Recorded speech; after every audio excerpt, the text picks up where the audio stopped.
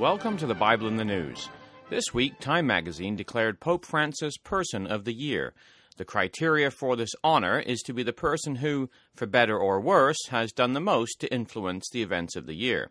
So according to Time, the Pope is the most influential person this year. Funny that. As head of the Catholic Church, he is officially dubbed by the book of Revelation the false prophet in chapter 16 and verse 13. Later in Revelation, the apostate Catholic system is described as that great whore that sitteth upon many waters, with whom the kings of the earth have committed fornication, and the inhabitants of the earth have been made drunk with the wine of her fornication. Revelation chapter 17 and verses 1 to 2. The waters upon which the whore sits are later interpreted. Verse 15, the waters which thou sawest, where the whore sitteth, are peoples and multitudes and nations and tongues. So just how extensive is the influence of the papacy, biblically described as the great whore, over the entire world? What is very interesting about the Time magazine article is the spread depicting the growth of the world's Catholic population from 2006 through 2011. The following are the statistics given. South America, the highest population of 343 million, rising 6%. Europe comes in second with 286 million, rising 1%. Africa, 194 million, rising a whopping 22%. And Central America with 164 million, rising 5%. Asia, 132 million, rising 12%. North America, 86 million, rising 5%.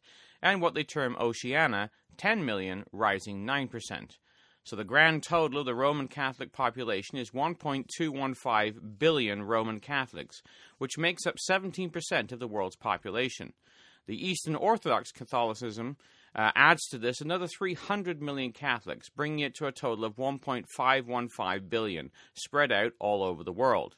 So we could agree with Time magazine that, for better or for worse, the Pope is the person who has done the most to influence events this year. He sits upon many waters and has influence over the greatest number of people.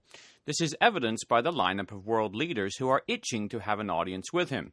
These have included Russia's President Vladimir Putin, and from Europe, Germany's Chancellor Angela Merkel, the EU President José Manuel Barroso, Italy's Prime Minister Letta, Hungary's President János Áder, Belgium's Prime Minister Elio Di Rupo, and Bosnia-Herzegovina's Prime Minister Bevanda. From the Middle East, Palestinian Authority President Mahmoud Abbas, who extended an official invitation to Pope Francis to visit the Holy Land in Palestine, Lebanese President Michael Suleiman, and King Abdullah II of Jordan. From Africa, Zimbabwe's Catholic President Robert Mugabe, Mozambique's Prime Minister Alberto Vakina, Equatorial Guinea's President Magboso, and President of the Congo, Denis Nguesso. And from North America, of course, none other than U.S. Vice President Joseph Biden, himself an ardent Roman Catholic. From Asia, Taiwan's President Mao. From South and Central America, Argentina's President Cristina Fernandez de Kirchner. Brazil's President Dilma Rousseff. Venezuelan President Nicolas Maduro. And Panama's President Ricardo Barracal. This is by no means an exhaustive list. He has also met with multiple religious leaders, including Orthodox Metropolitan Bishop Hilarion Alfeyev, the Russian Orthodox Church, Patriarch Bartholomew of Constantinople, Greek Orthodox Catholic, Major Archbishop Zvenchuk of the Ukrainian Greek Catholic Church, the Archbishop of Canterbury, Justin Welbury, the English Church, Pope Tewodros II of Alexandria, Coptic Orthodox Church, along with several rabbis and other religious leaders. The response from the Vatican to this prestigious award? Well, it comes from Jesuit Father Federico Lombardi, head of the Holy See's press office. He says the decision didn't come as a surprise, given the great resonance and attention surrounding the election of Pope Francis right from the start of the new pontificate. The fact that one of the most prestigious awards to be attributed by the international press should go to somebody who promotes spiritual, religious, and moral values, as well as call for peace and justice in an inclusive manner, is a positive sign. As for the Pope himself, he's not somebody who seeks fame and success, because he has put his life at the service of announcing the gospel of love of God for mankind. It is pleasing to the Pope that this service should appeal and give hope to men and women. And if this choice of Person of the Year should mean that many people have understood this message, at least implicitly, the Pope is really happy about this. Well, no wonder. For someone who isn't seeking fame and success, he is at the helm of the most powerful and dangerous organization in the world. The Apocalypse tells us, in Revelation 17, verse 18, that the woman who thou sawest is that great city which reigneth over the kings of the earth. Francis has been dubbed the People's Pope. Time magazine applauds his advocacy for the poor. Writing of him, he can barely contain his outrage when he writes, "How can it be that it is not a news item when an elderly homeless person dies of exposure, but it's news when stock market loses 2 points?" Elsewhere in his exhortation, he goes directly after capitalism and globalization. Some people continue to defend trickle-down theories which assume that economic growth encouraged by a free market will inevitably succeed in bringing about greater justice and inclusiveness in the world. This opinion has never been confirmed by the facts. He says that the Church must work to eliminate the structural causes of poverty, and adds that while the Pope loves everyone, rich and poor alike, he is obliged in the name of Christ to remind all that the rich must help, respect, and promote the poor. End quote. Well, has anybody looked around the Vatican lately to notice the gold, the jewels, the precious stones that adorn every nook and cranny? Never mind capitalism, Vaticanism has built an enormous wealthy structure on the backs of its own duped faithful. Indulgences sold to the poor duped masses who scrape together their life savings to buy a relative out of the fires of hell finance the building of the Vatican from which the current Pope gave his Christmas message. Of course, he loves the rich and poor alike. They all pour money into the Vatican's coffers, enriching this great system. The book of Revelation tells us quite plainly that it is a woman who was arrayed in purple and scarlet color and decked with gold and precious stones and pearls, having a golden cup in her hand full of abominations and filthiness of her fornication. Revelation 17, verse 4. And chapter 18 continues, verse 7, "How much has she glorified herself, and lived deliciously? So much torment and sorrow give her. For she saith in her heart, I sit a queen, and am no widow, and shall see no sorrow." Well, what does the Revelation mean when it says that all nations are drunk of the wine of her fornication? Surely it could not mean all nations, such as Syria, run by the raving dictator Bashar al-Assad, could it? This year, in his Christmas message, the Pope had the following to say on Syria.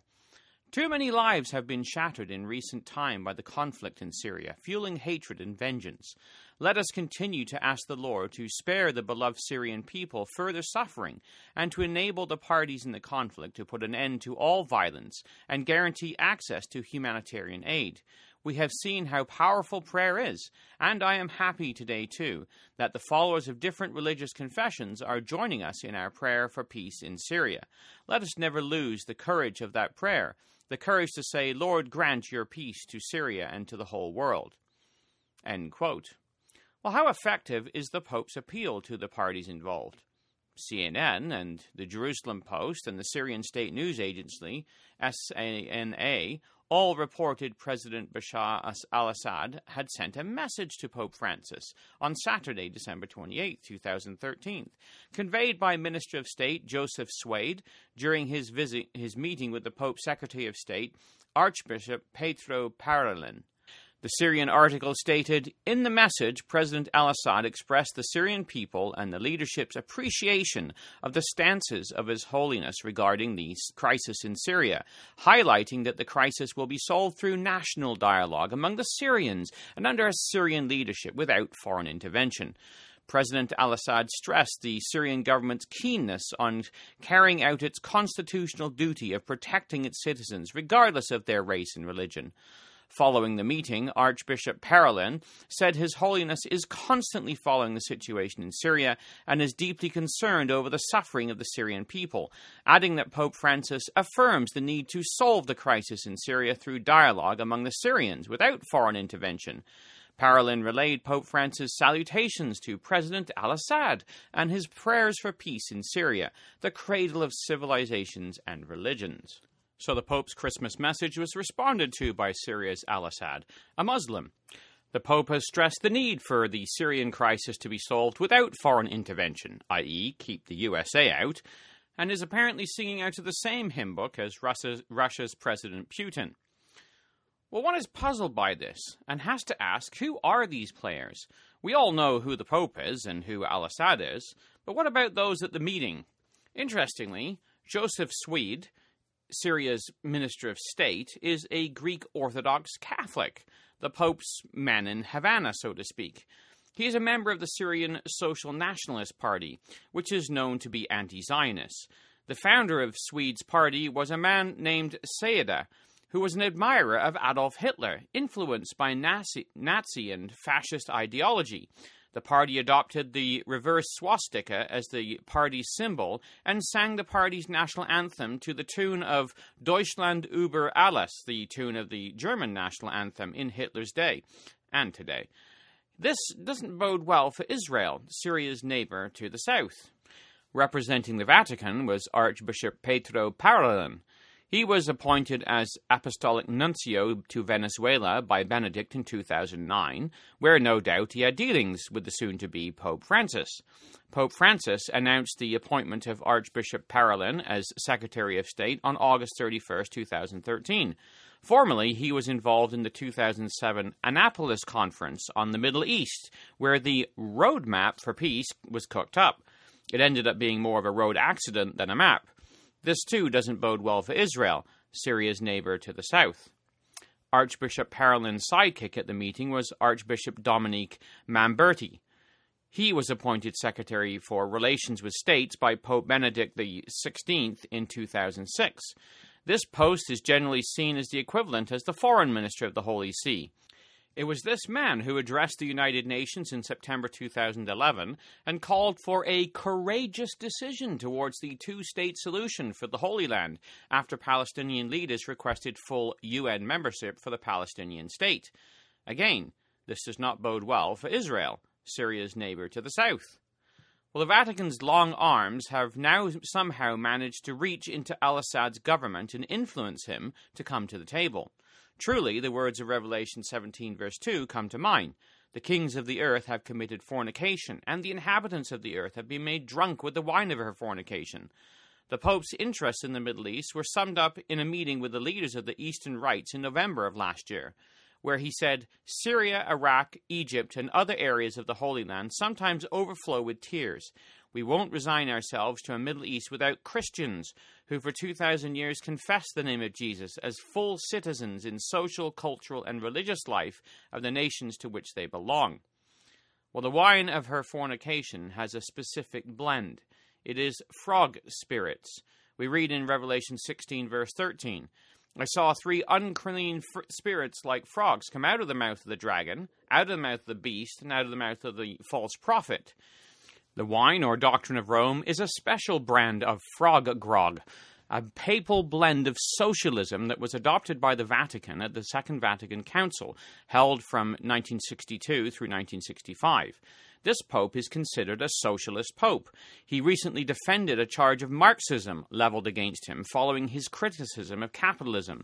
The pope had the following to say, the Marxist ideology is wrong, but I have met many Marxists in my life who are good people, so I don't feel offended. The promise was that when the glass was full, it would overflow, benefiting the poor. But what happens instead is that when the glass is full, it magically gets bigger. Nothing ever comes out of it for the poor. This was the only reference to a specific theory. I was not, I repeat, speaking from a technical point of view, but according to the Church's social doctrine. This does not mean being a Marxist. End quote. Well, he might not be a Marxist, but he definitely is a socialist. It is this frog-spirited doctrine of the Vatican that will infect the nations of the world, leading them to conflict in the land of Israel. We read in Revelation 16:14, they are the spirits of devils, working miracles which go forth unto the kings of the earth and of the whole world to gather them to the battle of the great day of God Almighty.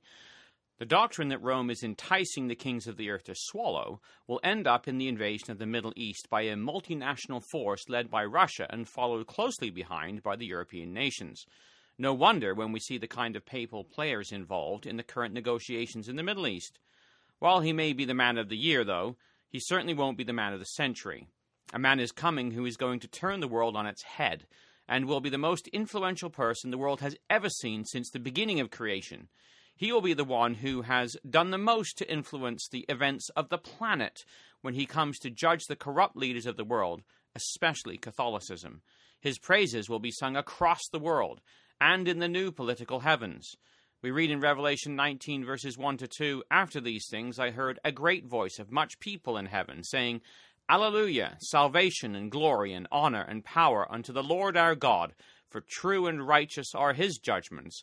For he hath judged the great whore, which did corrupt the earth with her fornication, and hath avenged the blood of his servants at her hand." May that day come soon. For the Bible in the News, this has been Jonathan Bowen joining you.